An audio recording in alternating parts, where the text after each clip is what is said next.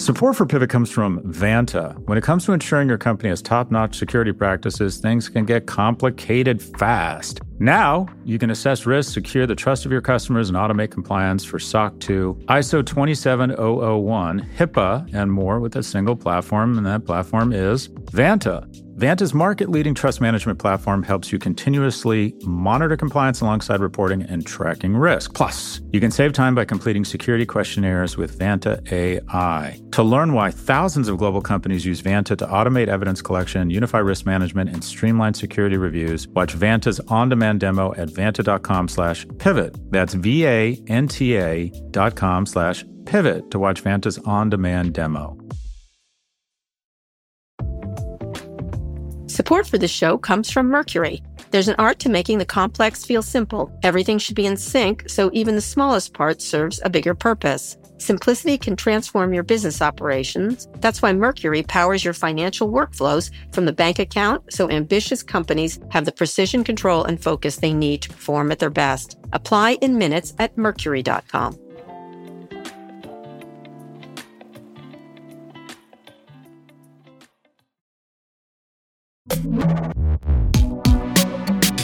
Hi, everyone. This is Pivot from New York Magazine and the Vox Media Podcast Network. I'm Kara Swisher in France. Wow. I'm Scott Galloway in Laguna Niguel. Yeah. I'm in the South. I'm in the Riviera, Scott. You're the Côte d'Azur. Whatever. I don't know. Whatever. Here I am with the French people. I am at Cannes Lion, which is the big advertising thing, which I wish you were here. I have to tell you, I wish you were here because we are very popular among the global advertising set. Is this the part of the show where you talk about how much people love us? They do. It's really interesting. Jamais Kara Scott. Wait, that's no, Spanish. It's not all French people. It's a lot of Americans. It's like they like it. They really like the dating show, which was earlier this week. A lot of people told me they listened to it with their spouse and it makes them happy. And they all wish you were here. That is what they all wish you were. They wish you were here. Yeah, this is actually, it's interesting that you're here. It's the first year I think I have not gone in about 6 years. I absolutely love, basically kind of an extended last meal for the advertising industry. Think I'll be invited back next year? What do you think? I don't know. They want you here. In any case, one of the interesting things is it's really packed. It's crazy packed. I was at this lunch today. It was on this island and people are lost their friggin' minds. They were, of course, dancing to some of the songs from Mamma Mia while drinking rosé and like throwing their napkins up. Apparently that's a thing here. And, it's astonishing how vibrant it is. Not just Google. Google has a beach. Meta has Meta Beach. There's Twitter Beach, by the way. Yep. Spotify Beach had Dua Lipa last night and they have Post Malone tonight and, they had Kendrick Lamar. Last night I went to something with Sam Smith. Let me just rewind a bit. So Cannes Lions used to be a very significant event because it was where all executives went to collect trophies and then find another better job. It was the ultimate networking event. And recognizing, who does the best job of selling light beer or a Korean car. It's in a beautiful part of the world. Everyone's very usually optimistic. It's a wonderful get-together. And I've always had a nice time there. Yeah, a lot of people rent yachts. Axios had a yacht. We need a yacht. That's what I was thinking. Wait, hold on. Axios has a yacht? They have a yacht. They got not a big yacht, but they have a yacht. All these different people have yachts. That's ridiculous. One of the things that's interesting, we were driving past all these yachts and I kept going, small dick energy, small dick energy, small dick energy. Anyway, there you go. And a lot of really interesting things. I've done some panels and things like that. A lot of people feel that at this point now, maybe Google and Facebook will lose their grip on the ad business. There's all these people. Wouldn't that be nice? I'm just telling you. Oh, I love it there. Another bottle of rosé and also some meth, please. Yes. Hey, rosé. They love What rosé. Other hallucinogens do you have on the menu? I am having a lovely time. Very smart people. And they love a lot of selfies on La Croisette. Anyway, great time. They're very excited and they're drinking a lot of rosé. In any case, I wish you were here. Thank you. Thanks for saying that. So we have a lot of things to talk about. And you know who else is here? TikTok has a big activation here. They say it's not sending user data to China, denying it, even as new report says otherwise. Also, Twitter's board gives Elon Musk the go-ahead. Of course they do. They want that price. They want that $54 price, even as the stock price stays low as ever. And also we'll speak to MSNBC's Katy about her new memoir, which is a surprise. I read it on the plane here and it was wonderful. And it's not what you think it's about. It's really interesting. We'll talk to her about that. And it has a tech angle too, which is interesting. But first, Medicare could have saved $3.6 billion if it bought its drugs from Mark Cuban's pharmacy, Cost Plus Drugs, according to a study by Harvard Medical School researchers. You know, you've talked to Mark about this. I've talked to Mark about this. Cuban's pharmacy buys meds directly from manufacturers, unlike Medicare. Researchers found jarring price differences, such as a 90-day supply of acid reflux treatment costing $160 for Medicare versus $17 through Cost Plus Drugs. Mark is really trying to push this through, and it's an interesting thing. What do you think about that? Yeah, I think it's really exciting. You wonder just how the system became so inefficient. You know, it's a supply chain. You wonder if there's corruption or, I don't know, monopoly power involved here. But it seems as if, I mean, this felt like it was written, and it wasn't, by Mark's firm, because it's basically just this giant, it's just sort of unusual for a medical journal to do a comparison and say, if you'd used this private company, you would have saved this many billions of dollars. But yeah, look, anything disruption, if someone had read me this and said, what company is disrupting, I would have bet anything it wasn't Amazon. A startup from Mark Cuban. I would have bet that it was Amazon. And so I think it's impressive and obviously testament to Mark's vision and entrepreneurial skills that he's been able to get so much traction and so much visibility so quickly. Yeah, I think it's really interesting. You've interviewed about him. It's an interesting pivot for him because he thought about politics. He's been involved in all kinds of other things. It's the only thing he wants to talk about now. What's really interesting is you come to Europe, speaking of Europe, and everything's much lower. You go to Asia, everything is much lower. I got really sick when I was in Asia once, and the bill was for a very significant illness was $8,000 total. Like, it was crazy low for what all the things they did. And they thought they apologized for that bill. And I was hospitalized for almost 2 weeks. It was interesting. So when I was researching my book, The Algebra of Happiness, trying to understand happiness as it relates to societies, the happiest societies, 7 of the 10 happiest countries are in Northern Europe. And happiness is not only a function of what you have in your relationships. The number one thing is deep and meaningful relationships, but also an absence of fear of something being taken from you. Or an absence of fear of something terrible happening creates happiness. And what the Northern Europeans have, or an absence of that unfortunately we have, is that if you find out your wife in America, if you find out your wife has lung cancer, there's probably a 1 in 3 chance you've also found out you're going bankrupt. Yeah. And it's the number one cause, medical cost of bankruptcy filings. And and not only that, I'm, for the first time in a while, I'm having some interface with our medical industrial complex.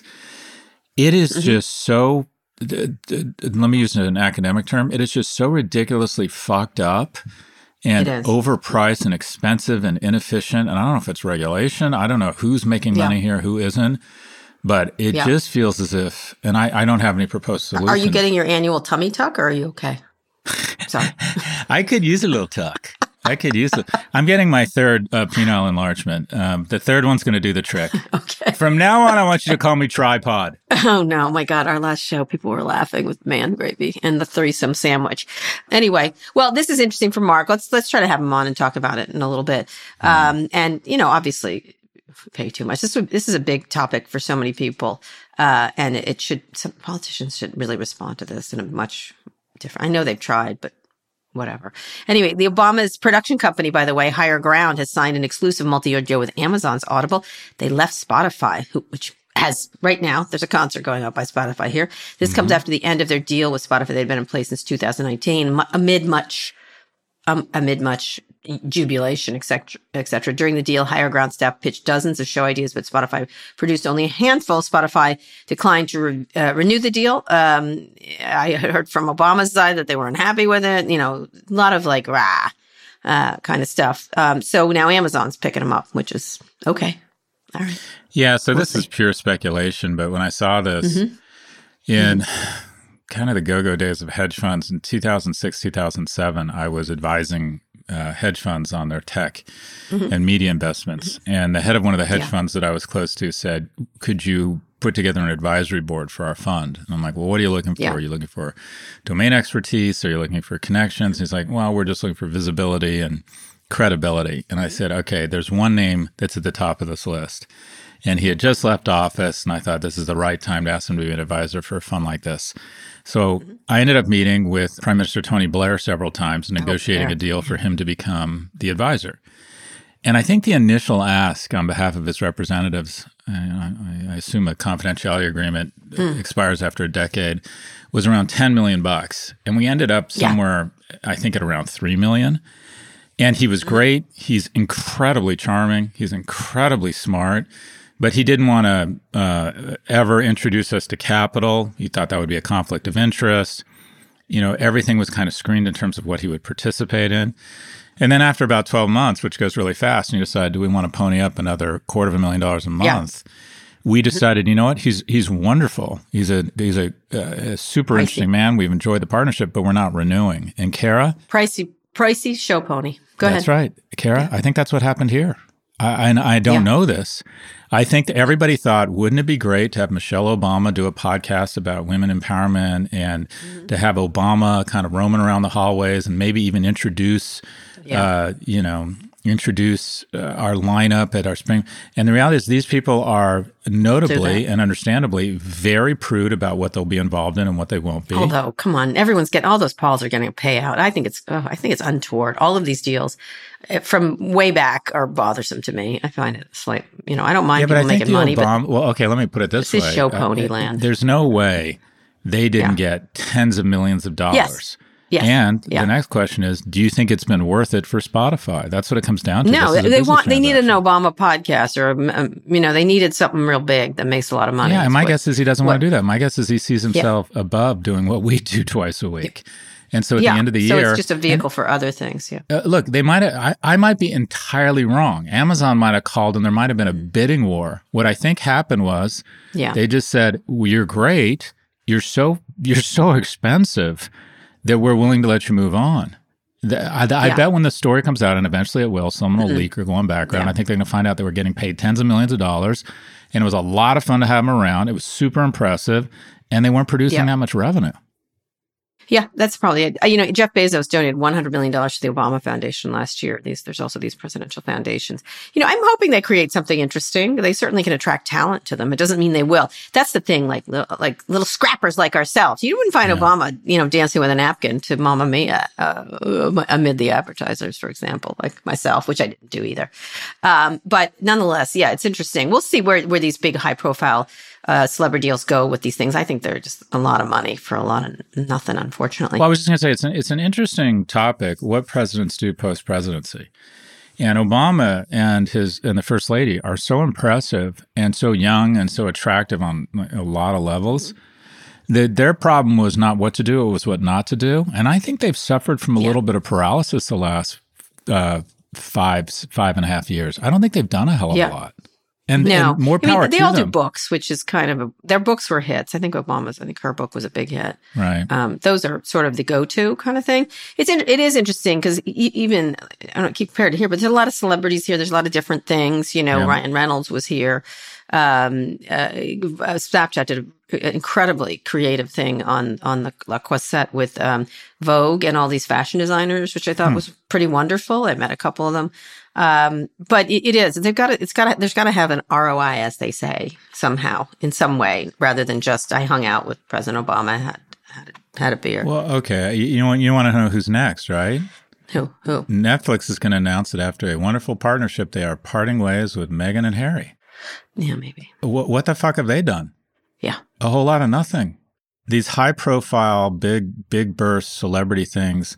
They've cut them back. They've cut them back, as you know, the animated series. If you remember, we talked about it. You're just going to see a lot of people decide to give up these kind of high-profile celebrity feel-good partnerships because all of a sudden shit's gotten real in the market, and there isn't any way to get around it. Everyone is looking at their numbers in a much harder way for the first time. Gotta sign workhorses like ourselves. We're workhorses. You know that. We pitch that. We shovel those ads. We do. In any case, it's an interesting time. Lastly, interesting story. I don't think you had any thoughts on this, but I thought you might. Kellogg's splitting into 3 independent public companies separated by cereal, snacking, and plant-based brands. Shares rose by 8% in pre-market trading. They closed just a little bit up, but 80% of its net sales came from the snack division.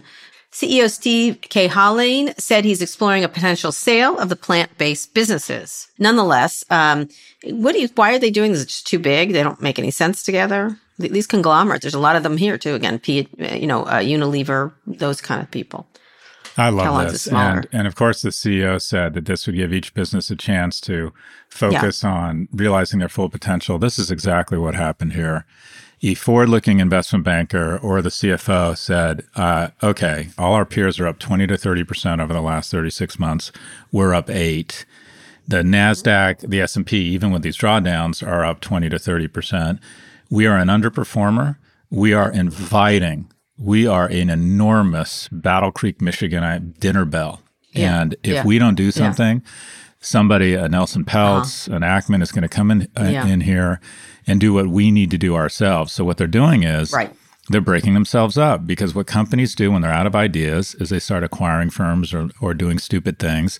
And actually, maybe that's not even fair here, but what you have here is you have a low growth / declining business, cereals, that probably still produces a ton of cash flow. Kellogg Frosted Flakes probably costs the most expensive thing about Frosted Flakes is the box.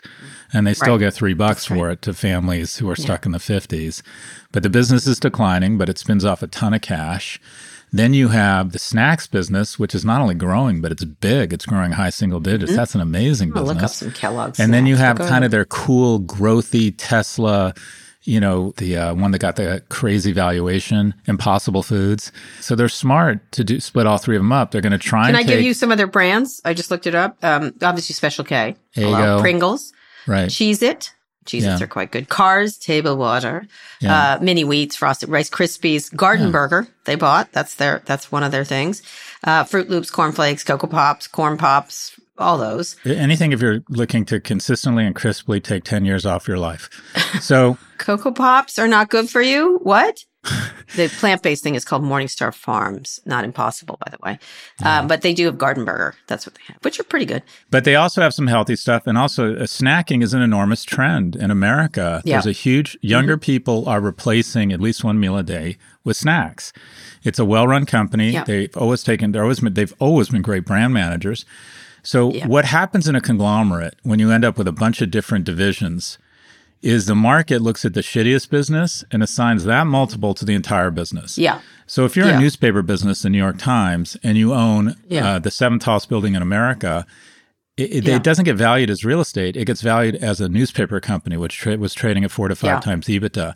So what the market was doing here is it says, okay, Kellogg's is cereal. Cereal is a shitty declining business, so it gets X multiple.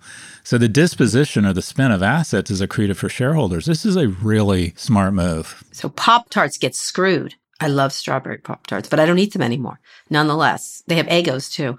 I'm saying the Swisher children eat quite a few of these every now and then. Let's think. They definitely eat Fruit Loops. Hello. They love Fruit Loops. Fruit Loops? They like them. It's disgusting. They're disgusting. Anyhow, we'll see what happens to Kellogg's. I think they'll probably get sold off those pieces, but just me. It's too small. They'll take the plant one public and hope for a crazy valuation. Yeah, something like that. We'll see. Okay, let's get to our first big story. It's about TikTok and China. In leaked audio from internal TikTok meetings, employees indicate that engineers in China have access to the data of American users. That's according to a report in BuzzFeed News. TikTok previously said that U.S. user data stays in the U.S., and last year a TikTok executive told Congress that the company doesn't share data with the Chinese government. Shortly before the article came out, the company announced that U.S. user data would be handled by Oracle, which is interesting, which was one of the people that were vying to own TikTok in that weird VIG deal that Trump was proposing.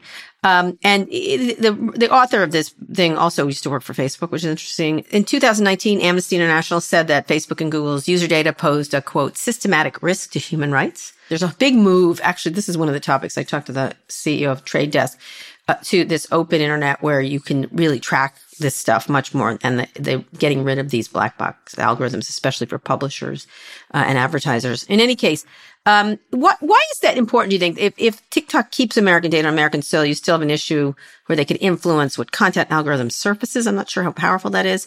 So what is the power here from your perspective? Name and date, location, viewing history. They can buy all that stuff on the open market. So what do you think the power of this is and why it's important? Oh, Or is it's an not oral identity. argument? It's not names. It's not social security. It's not hacking. It's very simple, and it's a huge threat. And that is, I think people under the age of 15 or 18 in the U.S. are now spending upwards of 60 to 90 minutes a day on TikTok. As you noted with your kid, yeah. And it's very simple. It's a few small, discrete tweaks to the algorithm that says content by thoughtful people, even Americans, talking about the issues and the externalities of capitalism and how maybe we're a little bit hypocritical or we've lost some moral authority or how capitalism isn't working for the working class, how our government is bought and paid for. Let's just put a thumb on the scale of that content in terms of small tweaks to the algorithm. And you have what is potentially one of the most dangerous, damaging weapons in the history of mankind. But for propaganda. 100%. But interesting. If you think about the vast majority of Americans don't have a passport. And the same is true of other people around the world. So when our impression, why we go to war, is a function of perception and brand. Propaganda. We declare wars on nations all the time that we've never been there, never met these people. Yep.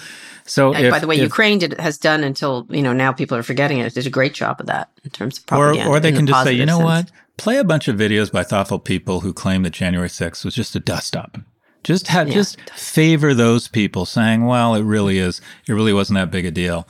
And I realize I'm being really boomerish here, but first off, as it relates to this specific complaint, it's kind of a bullshit complaint because that's like saying, Google has access to Chinese information if a Google engineer saw data from Google China. But as has happened, China has kicked all these companies out because they realize the danger and the danger to China and it's the same danger to America. And that is propaganda has become the nuclear threat. So it's a question of how you solve for that. I just don't, how you solve for it is going to be a very interesting thing. And this idea of Oracle keeping the side, there's very few companies who can do this. Microsoft and Oracle were the two companies at the time, were the only two capable of doing things like that. But it's very difficult. And also the Chinese government doesn't necessarily want that to happen. But let's try and answer that question. Right. I think there's so much money and I know this is what TikTok is. They should spin the American division of TikTok, and they should basically be very transparent and say there's absolutely, we are red, white, and blue, up and down, Well, I think I talked to a lot of people who are experts. This stuff has been built and the software has been made. It's almost impossible to they'd have to build it from the ground up. That's what everyone from Microsoft and Oracle told me. That it can't, that the people who created it and who created the software, there's just too much there to understand why certain things are there or what they're doing with them. One big thing is no matter how you slice it, everybody has all this information on you across the world. Like your movements and everything else are being tracked by all these massive stores, and then they bid on them and things like that. The U.S. government collects enormous amounts of data on you. And I think I would say Google less than Facebook is being really disingenuous, saying, scared. Mark Zuckerberg raised this with me 8 years ago, and he was scared about the competition, not national security. And there aren't, exactly stewards of privacy. In 2018, Facebook announced that malicious actors obtained data of 2 billion users. So the data isn't as important. You're right. It is something else. It's the tonality of the thing. They're all, and the U.S. government, of course, collects so much data on people. If they're, as you said, are they undercounting their influence? I suspect they are. You have talked about that. I think TikTok is the most ascendant tech company in the world. And I think it's the only tech company in the world that sandbags their numbers. Everyone else lies, uses accounting tricks, invented metrics to try and, turn chicken shit into chicken salad. I think they've been downplaying their numbers. And I again, going back to this notion of a threat, there was some research done on TikTok, and it's the same confirmation bias that exists across all social media. But when young women went on, they had fake accounts with young women talking about how depressed they were. Within 45 minutes, they were being served just a ton of content around depression that was not helpful. Other people talking about how depressed they were, why they should be depressed, why it's understandable that they're depressed, nothing around remedies, nothing around how to get out of it. Although many people say TikTok is quicker to take action. I think that's true. But as long as this problem exists, here's the thing. all social media, or almost all social media, has shown no regard for the Commonwealth or for our children's mental well-being. The majority of them, or really all of them, have done it under the auspices of a private motive. They're not malicious actors. I don't think the people at Facebook wake up in the morning and say, I want more young girls to be admitted to a hospital for self-cutting today. No, I don't think they're not like that. What they do is they kind of ignore the research and the signs because they're making so much bank. Similar to what the cigarette companies did. However, there might be one that unfortunately has another. That was disingenuous. They lied. But go ahead.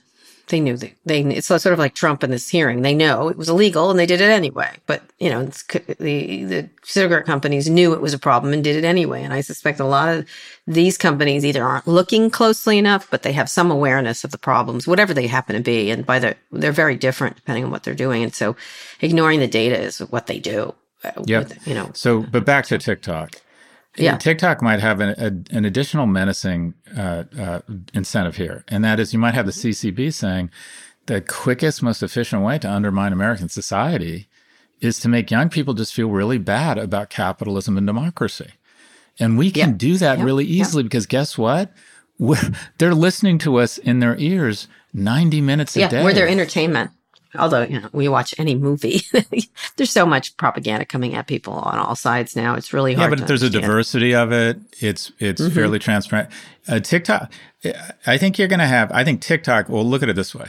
I believe TikTok, other than school and maybe a kid's friends, is going to be the most influential thing in a young man or woman's or a boy or girl's life, more so than his or her parents. Are we comfortable with the notion that the CCP might have some influence over your kids' views of the world? And we're not talking about a cartoon or a show or media, because we're talking about 90 minutes a day.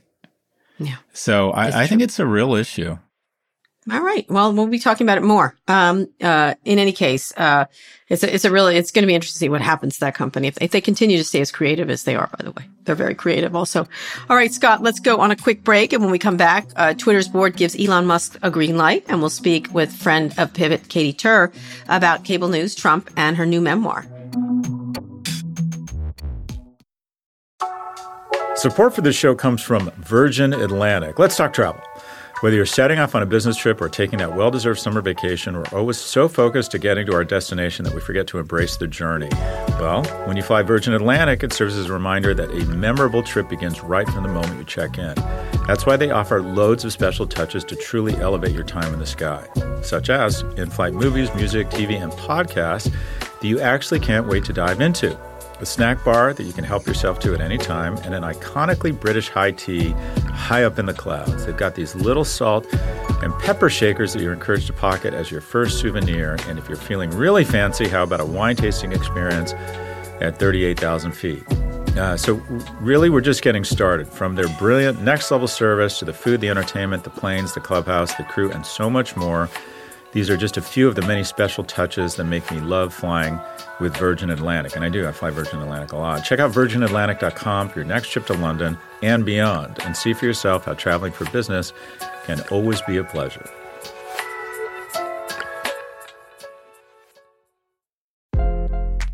Support for Pivot comes from Atlassian. Atlassian software, including Jira, Confluence, and Trello, help power the collaboration for teams to accomplish what would otherwise be impossible alone. Because individually we're great, but together we're so much better. That's why millions of teams around the world, including 75% of the Fortune 500, trust Atlassian software for everything from space exploration and green energy to delivering pizzas and podcasts. Whether you're a team of 2, 200, or 2 million, or whether your team is around the corner or on another continent altogether, Atlassian software is built to help keep you all on the same page from start to finish. That way, every one of your teams, from engineering and IT to marketing, HR, and legal, can stay connected and moving together as one towards shared company-wide goals. Learn how to unleash the potential of your team at Atlassian.com. That's Atlassian.com. Atlassian.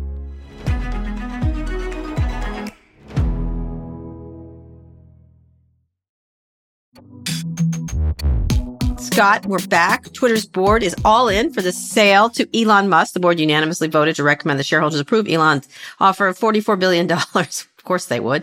Musk said this week they are still a few unresolved matters in the deal. He cited shareholder approval, which has to happen, questions about bots still, and whether the debt portion deal will come together. Oh no, I might not have enough money, I guess. Twitter's not the only subject where Musk was wishy-washy. He was talking about, he was talking at an event for Bloomberg. I'm sorry. He also said this week that he's undecided on supporting whether he's going to support Trump in 2024, although he's indicated interest in DeSantis. DeSantis, by the way, is gaining on Trump rather significantly in polling. So, among Republicans, how does, he was very coy about Trump. Republicans already support the deal. The Texas Attorney General is going after Twitter bots, supposedly, allegedly. I'm sure he's not.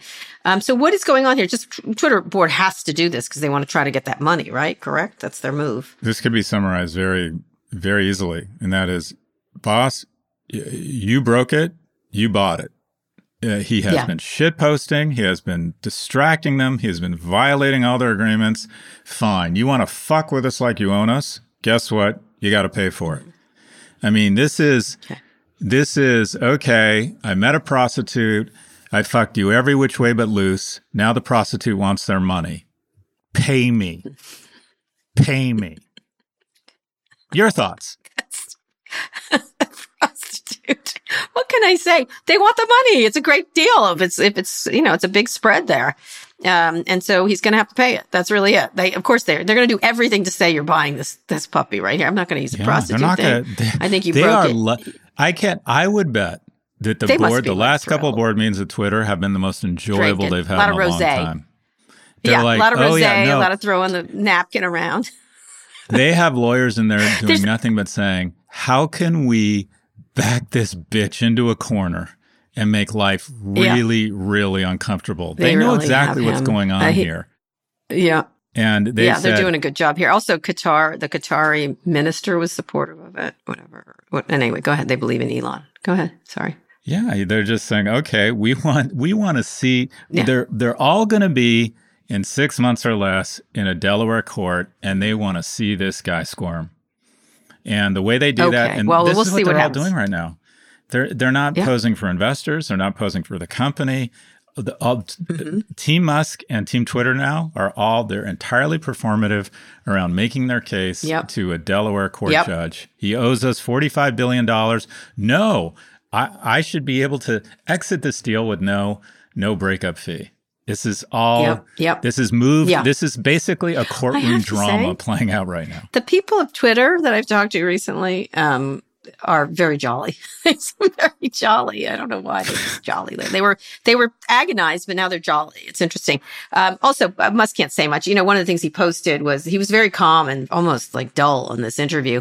And he had posted a thing where he showed the Hulk, Elon on Twitter and Elon in real life, which was Bruce Banner and the Hulk, pictures of himself. Cause, what would a narcissist do like that? So narcissistic, but he was showing that. One of the sad stories that came out this week, and we'll see where this goes. One of his children, he has many children. He has two 18-year-old twins, filed to legally change her name to Vivian Jenna Wilson. Vivian says she wants no association with her father or his name. And one of the things, it sort of puts into interesting new light some of his tweets a couple of years ago. I absolutely support trans, but all these pronouns are an aesthetic nightmare. I don't, can you say more? I don't know what you're talking about. Oh, he was tweeting some really stupid, I've known him as a supporter of gay and trans. I actually, he talked about it with me extensively, actually, at one point on the phone, when he then started tweeting stupid things like, I don't like to say they, them, like stupid, dumb, like the 12-year-old got a hold of, Hulk got a hold of the keyboard.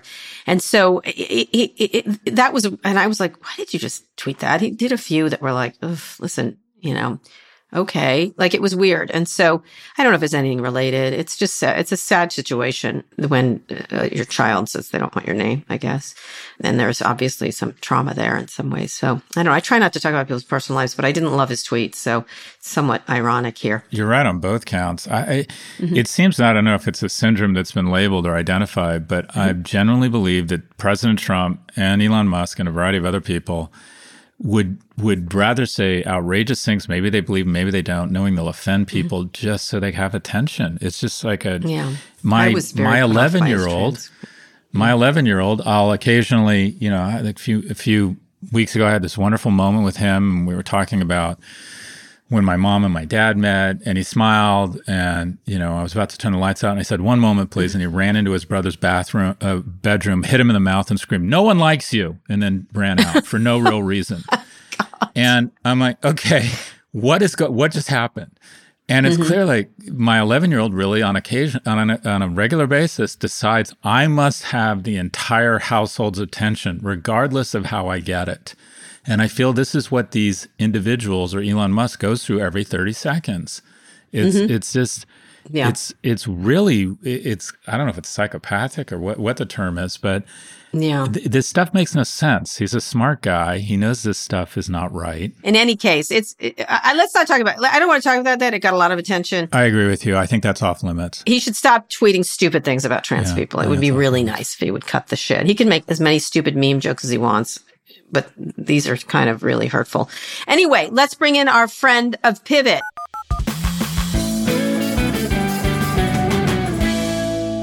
Katy Tur is an anchor at MSNBC's Katy Tur Reports and the author of Rough Draft, a memoir in which she traces her career from its beginnings, watching car chases from her parents' news helicopter. That's what the twist is here, to reporting on the 2016 Trump campaign, which has its own kind of action-packed adrenaline rush with a shocker ending. Anyway, there's probably a chapter or two about fish shows. It's one of Katie's favorite bands. But hi, Katy. How you doing? Welcome. Hi. Welcome to Pivot. Thank you for coming on. Let me just say, I read this on the plane here and I did not expect it. I hadn't opened it. I didn't read about it. And it's not you released a first memoir, Unbelievable, in 2017, which really focused on Trump, the situation with you and President Trump when he was extremely rude to you. I don't know how else to put it, but this is about your dad, who is, speaking of trans issues, is a woman now, correct? Yeah, exactly. It's partially about my dad. It's about my childhood, the way I was raised, news family, and how it just informs everything I do now, and how it informs the business in general, because they did some pretty revolutionary things. Yeah, talk about what they did, because they're very well known, your parents. I mean, and sort of ushered in this era of live video in the moment kind of thing. My parents were helicopter news journalists. They pioneered the form. They weren't the first helicopter up in the skies, but they were the one that made it useful to a TV news audience. They covered, if not the first, and the very second live police chase in real time. The station broke into daytime programming. It broke into Matlock, and the chase beat Matlock. And the station said, "Oh, wait, this is good for us. People will watch. Let's put this on whenever we can." So they started putting on police chases all the time in LA. You can thank my parents for that, or blame them. They also covered OJ. They found him first on the slow speed pursuit. They covered the LA riots, and most notably the Reginald Denny beating, the guy that got pulled out of the red truck and beaten within an inch of his life. Malibu fires, Madonna giving the camera the finger. That was your mom's on camera, her wedding right? day. It was not, that was my dad's camera at the time. That was not my mom in the helicopter. Okay. One of the things that's interesting is you talked about the tragedy of technology and what happened here. This is a tragedy and technology together. And it really is. Your dad did a stream of consciousness kind of reporting as he looked, right? He wasn't just saying, oh, look, there's a crash on the 405, which is a lot of helicopter journalism, is traffic journalism. No, so my dad was better than everybody else for two reasons. He was a good storyteller, and he could tell the story of what was unfolding. And I'm using he in the past because my memories of my childhood, or my dad my dad a certain way. My dad, after 2013, when she came out to me as a transgender woman, I used she. So I hope you understand how I'm using the pronouns. Yes, please, go back and forth. Okay. Yeah. So he, back in the time, was just better at storytelling and live breaking coverage than anybody. And it was because he was a good storyteller, but it was also because he knew the U.S. Penal Code by heart. He knew every code on the fire or police scanner by heart. He understood what they were saying. So he'd listen to the police scanners, and he could tell you what was happening in real time. And because they had a helicopter, they were really good at developing sources within official capacities because, hey, you want a helicopter ride? Oh, now we're friends. I'm going to call you for source information. So he just had an inside scoop on a lot of stuff. And my mom, the two of them together, knew the city better than anybody. I mean, they could draw you a map with their eyes closed of the city from overhead. It was remarkable. So you became a journalist, not a helicopter pilot. What was it about your parents' job? It obviously inspired you or played a role in what you decided to do. So I didn't want to do what they did. My parents' worlds fell apart in 1998. They lost the helicopter and my dad lost his health. My grandmother died. She was a part of the business and very much the glue of the family. And it felt like news really tore my existence apart. And I wanted no part of it. I mean, they would give up everything for a story and I just wanted to be normal. And I felt we weren't normal. So I wanted to be a doctor or a lawyer, but I quickly realized that I couldn't be a doctor because I failed out of calculus. And I didn't want to be a lawyer because I didn't want to keep going to school. And then one day I just found myself I was in college, driving back to college from Los Angeles to Santa Barbara. And I found myself drawn to a fire in Malibu. I just needed to be in the smoke. I needed to be surrounded by the flames. I'm sure there's that was your dad's thing, running into flames, correct? It was my dad's thing, exactly. And I wanted to be a part of it. And I found that there was nothing in my life that was more adventurous and more exciting and more thrilling than what my parents did.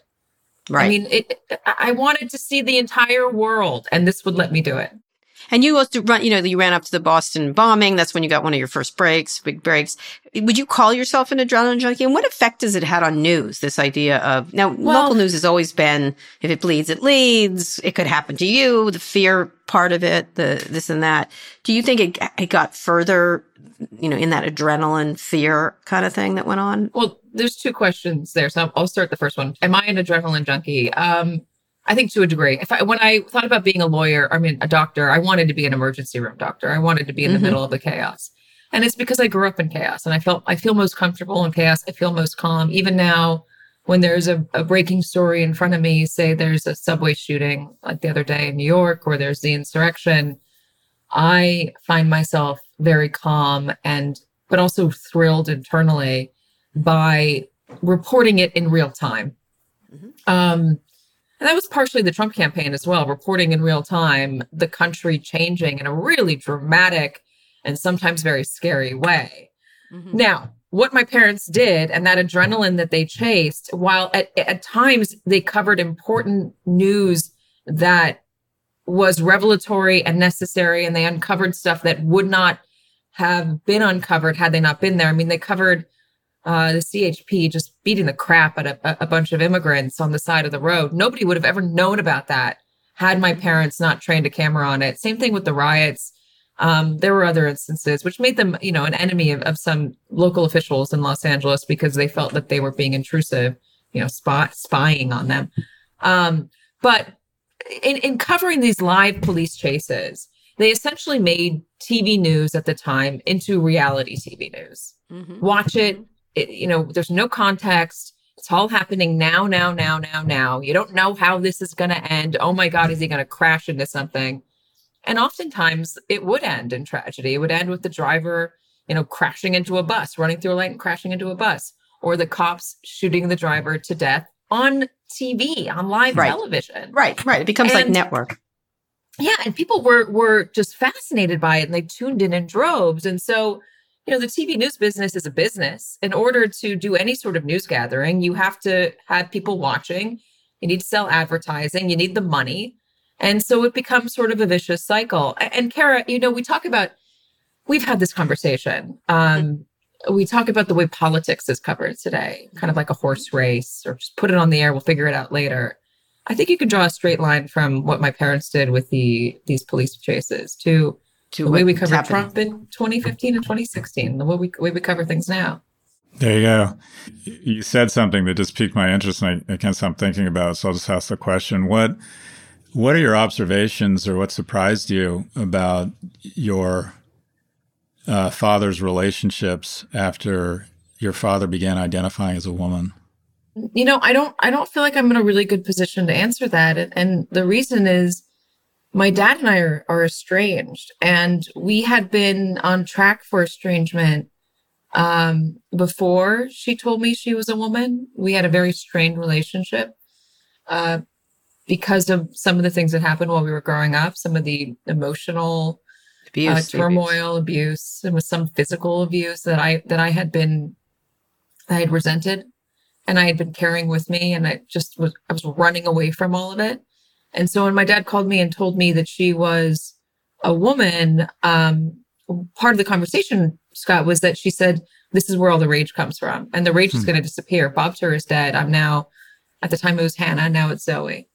And I use that as my opening to say, hey, okay, great. Like, let's do that. Let's move forward. I'd love to have a better relationship. I'd love for the rage to be gone. Has that happened? The rage haunted me. No. And that's what's hard. The conversation didn't go well. It ended okay, but it didn't go well. And then the next one we had really didn't go well. And it's just, we've started and stopped a bunch of times over the years, and it just ends the same way with her getting really angry at me. Yeah. Yeah. I don't really know how things have changed. Yeah. Let me shift. Speaking of anger, that Trump, when you covered him, that you were right in the middle of that, and you were subject to a lot of it. And then just this week, the really brave election workers were subject to anger brought on by Trump, and stuff. And so you were in the middle of a rage machine, with covering the Trump administration and the Trump campaign. Can you talk a little bit about that and what you see? There's sort of such a bright line between that campaign and what's happening right now in the hearings. Can you talk a little bit about that? What's happening? This sort of free-ranging rage all over the country, including about trans issues, by the way. But go ahead. And that, we could talk about that, but let's talk about the rage that I saw back then. It was very strange for me because I came back. I was a foreign correspondent. I came back just for a few days to say hi to folks. And in the time that I was back, Donald Trump announced he was running for president. Everybody thought it was a joke. But also, the Supreme Court said that same-sex marriage was legal and constitutional. And I remember in the moment of that feeling so filled with pride and joy for our country and being so optimistic about, just genuinely optimistic about the future. It surprised me how happy I was in looking at in what would lay ahead of us. And then it just felt like that was ripped away from me when I started covering Trump, because all of that joy and that happiness and acceptance was nowhere to be found while I was covering these rallies. Instead, it was rage. It was anger, rage. You're taking something from me. You're doing this to me. I like this guy because he's pushing back against you. You're not on my team. He's on my team. And they would take it out in the media. They'd come up and they'd spit at us and they'd give us the finger and yell and call us names. Not everybody, but a good portion. And it was shocking to me. And it didn't get better after Donald Trump was president. It just, people seemed to get angrier and angrier. And then you had, it wasn't just, Republicans and Trumps who were angry. It seemed everybody got angry. And that led to where we are today. And I think looking back on these January 6th hearings, all the lies that fueled the violence of that day, and the violence that I think is still hanging over us. It's a hard thing to reckon with. Yeah. CNN's new boss, Chris Lick, says he wants to rein in opinions. Sort of, the cable gets blamed for this, says he wants room for nuance. So is there room for nuance, not just in media, but in politics and everything else? Do you feel that that's the case? I think there should be. I do. Listen, I think some things are black and white, some. But I think most stuff has some nuance to it. And I do think there's more room for being able to have a conversation. I think there's a desire for that within the country.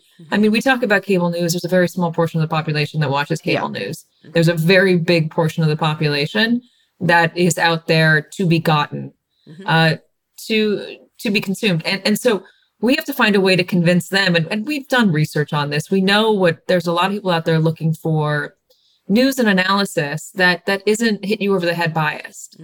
And I'm certainly drawn to that. I don't need to be screaming from the rooftops about this side being evil or that side being evil.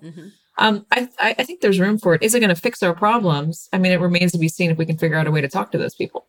Do you think this is, if you go back to 2014 and we're 20 odd months out from an election where Trump is elected, it feels eerily similar. Yeah. Is it happening again?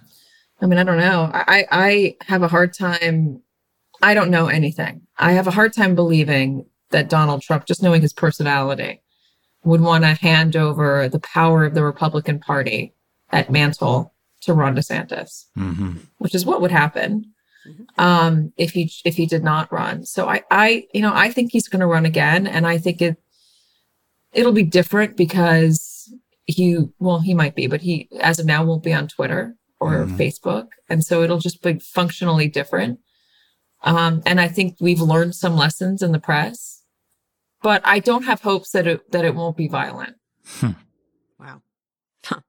Well, I think we'll end on that. Oh, good. Your book is I was surprised and moved by it. At the same time, just, it felt hopeless. You know what I mean? Like I was so surprised. Not that you're not, sunny and bright whenever you're on cable, but it was the difficulties, the way you reflected in the relationship with your dad was also the relationship we all have with everything, right? It's sort of like we've gone down some hole of some sort. I wouldn't say it was hopeless. I think that it is just accepting, Yeah. and I write about this. It's everything and it's nothing. Yeah. All at the same time. And I'm hopeful that it's stuff that I've been running away from. So I'm hopeful that getting it out there is going to bring me some peace and make me a better mom. And I also it's a good story. It's a good story. I'm proud of a lot of it. And I'd like to be able to share it. Well, it's a great book. It's called Rough Draft, a memoir. I think you will really enjoy it. It's beautifully written. It's out now. Thank you, Katy Tur. Thanks, Katy. Thank you, Kara. Thank you, Scott. All right, Scott, I recommend you read. It's a really, really good book. It was so surprising. And the stories about the helicopter stuff was astonishing and the abuse. And it was a real eye opener. Anyway, one more quick break. We'll be back for wins and fails. Support for this podcast comes from Constant Contact. If you're a business owner, you already know that it's really, really hard to cut through the noise of everyday life. If you want to connect with your customers, you need to break through the noise. You need Constant Contact. Constant Contact is a marketing platform that makes it easy to reach new audiences, grow your customer list, and connect over email, text, social media, and more. Whether you're a marketing guru or just learning the ropes, Constant Contact offers writing assistance tools and automation features that make it simple to say the right thing at the right time. So get going and start growing your business today with a free trial at ConstantContact.com. Just go to ConstantContact.com right now. Constant Contact, helping the small stand tall. ConstantContact.com.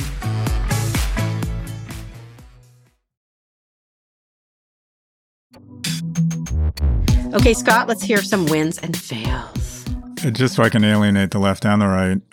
My win is Nice. thought that the International Federation I think it's for swimming, it's called FINA, I don't know. I thought that they handled the situation around transgender athletes well. I think that's a really difficult, I think we're having an overdue and wonderful conversation around gender fluidity and the rights that people should be afforded and the grace they should be afforded. But it quickly presented what was a very unusual situation with women who had gone through puberty as men and were competing against female athletes. And I think that deciding that you have to transition before puberty, otherwise you have to compete as the gender you were born, I think that was the right call. And I think it was a difficult call. Yeah. I think they could have sat on their hands.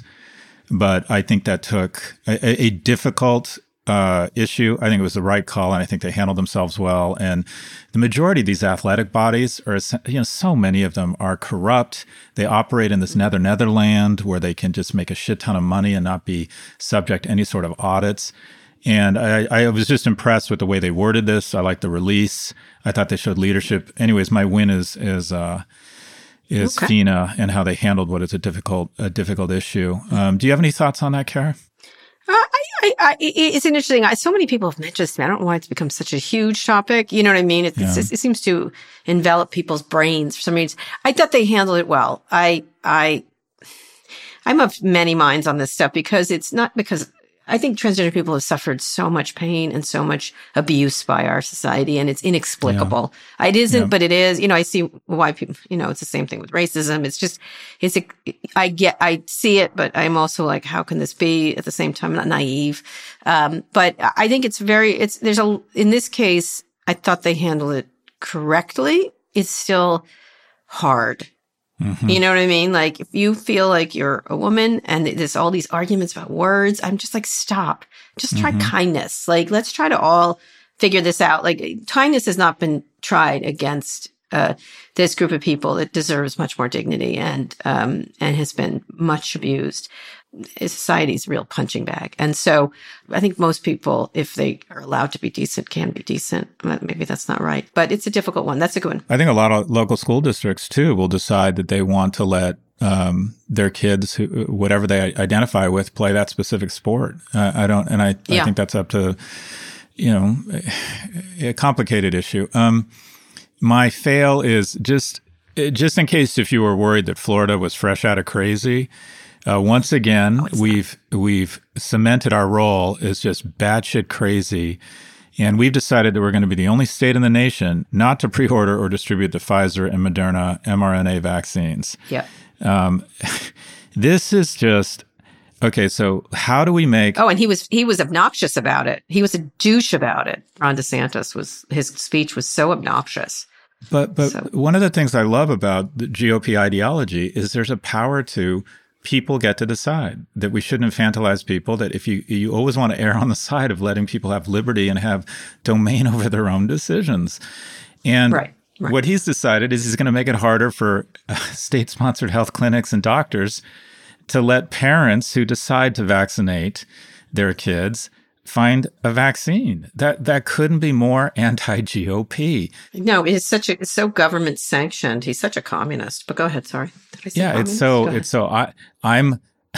I'm a former Navy lawyer, and I know better than the CDC, the National Association of Pediatrics, every health commissioner on the planet except for the whack job we have in Florida, because I know better. Yeah. And what's going on here is the same thing that always goes on here, and is the reason why I believe we are in such a bad place in our nation. And that is, everything is doing right now is an attempt to get press, and the press is, hey, far-right voter in Iowa, I am crazier than the next guy. And that's become how you win elections. You go, it's been conflated, the more batshit extreme you can be, that's been conflated with leadership.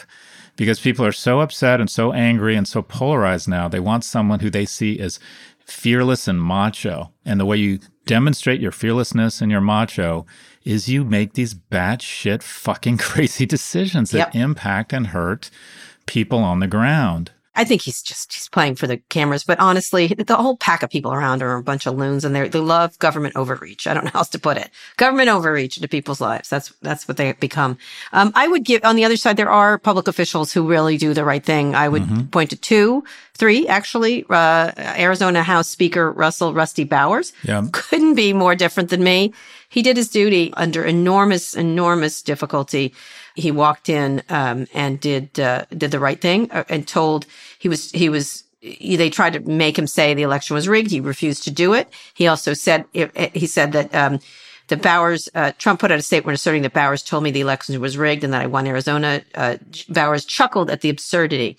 Again, other officials, Brad Raffensperger, these are all Republican officials, and Gabe Sterling face similar pressure. And these two election workers, I urge you to watch their testimony. Former Georgia election worker, I think it's Wandrea, or Shay Moss is her name,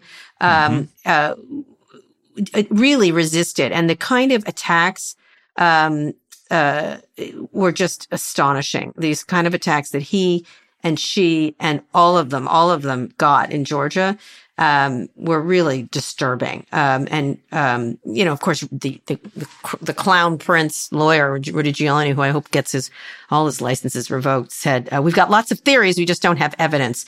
What a terrible person that man has become. In any case, I find that really, like, it shows how thin the defense is.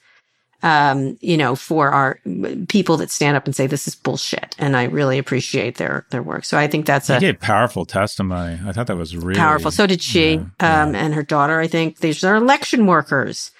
Like, what the hell is wrong with you? Like, honestly. Anyway, very, very moved. And a lot of the, I know people don't want to say, don't, support Republicans who finally came around and told the truth about Trump. These people at the time when it mattered most absolutely did their jobs. And that's I know it's a low bar, but it's the right bar. Anyway, those were my wins, and my fails were like the people that attacked them, and we're speaking on Wednesday night. Tomorrow probably Roe versus Wade will probably somehow be destroyed by the Supreme Court. That's obviously a fail. This idea of governments not letting people do the things they want to do with their own bodies is really it's sad, and taking away people's rights that they've had. I think they're going to rue the day they did it, and we'll see what happens. But it's not a particularly good sign for our democracy for this to happen. So that's on that note. That's probably going to be my fail this week. Mm-hmm. Okay, Scott, that's the show. We'll be back on Friday for more. Can you read us out? And I'd like you to do it in French, please. I feel as if we need to end on a brighter note. Did you know right outside of Cannes, a huge cheese factory exploded? Oh, no. All that was left, Kara, was a bunch of debris. That's good. That's good cheese humor. That is good French humor. There you go. Today's show was produced by Lara Naiman, Evan Engel, and Taylor Griffin. Ernie Indratott engineered this episode. Thanks also to Drew Burrows and Emil Silverio. Make sure you're subscribed to the show wherever you listen to podcasts. Thank you for listening to Pivot from New York Magazine and Vox Media. We'll be back next week for another breakdown of all things tech and business. Kara, have a great time in the south of France. Thank you.